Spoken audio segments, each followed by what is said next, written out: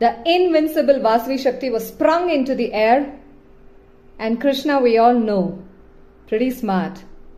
He silently and with a calm smile sank the chariot into the earth, and the Vasavi Shakti just went past Arjuna without killing him.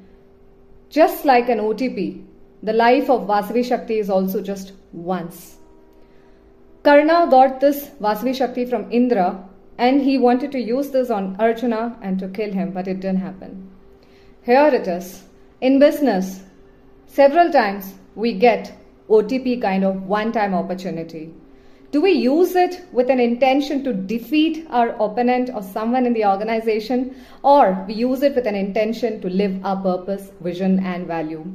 We'll be back with yet another story in Getting Corporated with Mahabharata. This is Meera and Amma Pranav from Maya Katha. Namaste.